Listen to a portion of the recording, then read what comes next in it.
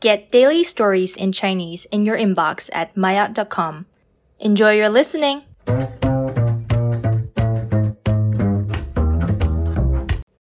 玛雅高级，明朝为什么会有两个首都？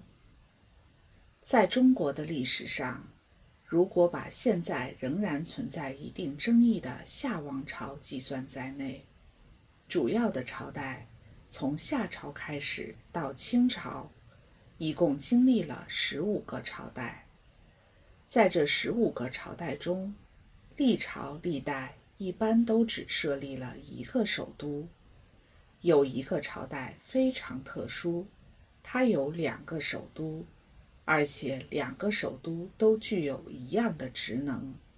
这个朝代就是明朝。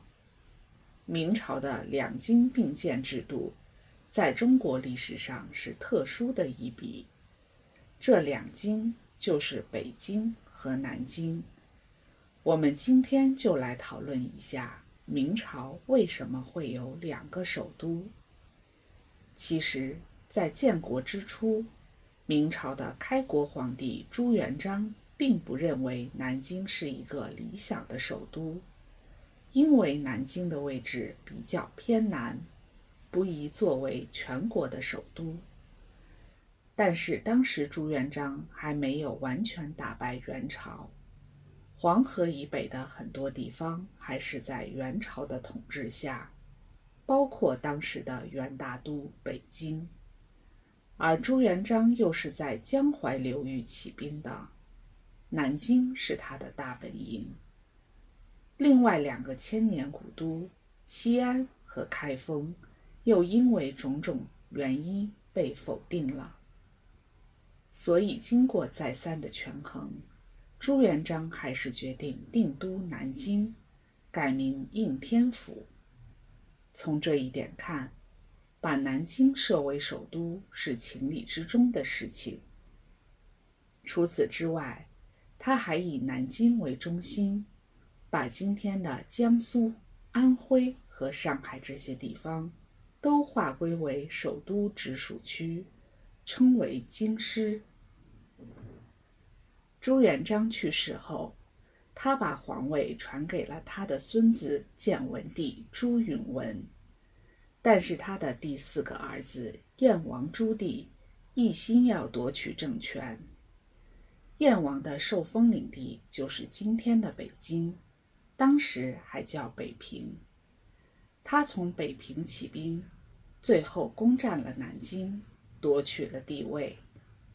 因为北京是朱棣的根据地，所以朱棣就把首都迁到了北京。虽然皇帝下定决心要迁都，但执行起来却阻碍重重。关于迁与不迁这个问题，还经历了几次反复。为什么会这样呢？这是因为我们前面提到，朱棣的皇位是通过非常规手段得到的，很长一段时间他都没办法证明自己作为皇帝的合法性。这对君权天授的观念极深的中国人来说，是没办法接受的。为了平息天下人的议论指责，他数次修改史书，试图证明自己的合法性。同样，在迁都这个问题上，他也特别谨慎，不能让人指责他更改开国皇帝订立的制度。甚至在他死后，还有人提议把首都由北平迁回南京，因为南京是开国皇帝朱元璋设立的首都，是具有政治合法性的，所以迁都的过程就很曲折。1441年，朱棣的后代明英宗宣布，南京首都的地位永久保留，正式实施2京并建。也就是说，南京和北京有同等的地位。南京除了没有皇帝和皇帝的家人外，首都应有的办公机构，北京有一套，南京也全都有。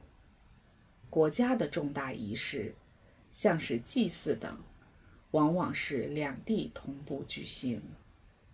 不过，北京的政府机构拥有实际的权利，而南京的机构更像是一种摆设，没有什么实权。尽管这样，由于南京的特殊地位，南京是明朝在江南的一个重要中心，经济文化各方面得到长期的繁荣和发展。两京并建成为明王朝的一个特色，是特定历史环境下做出的选择。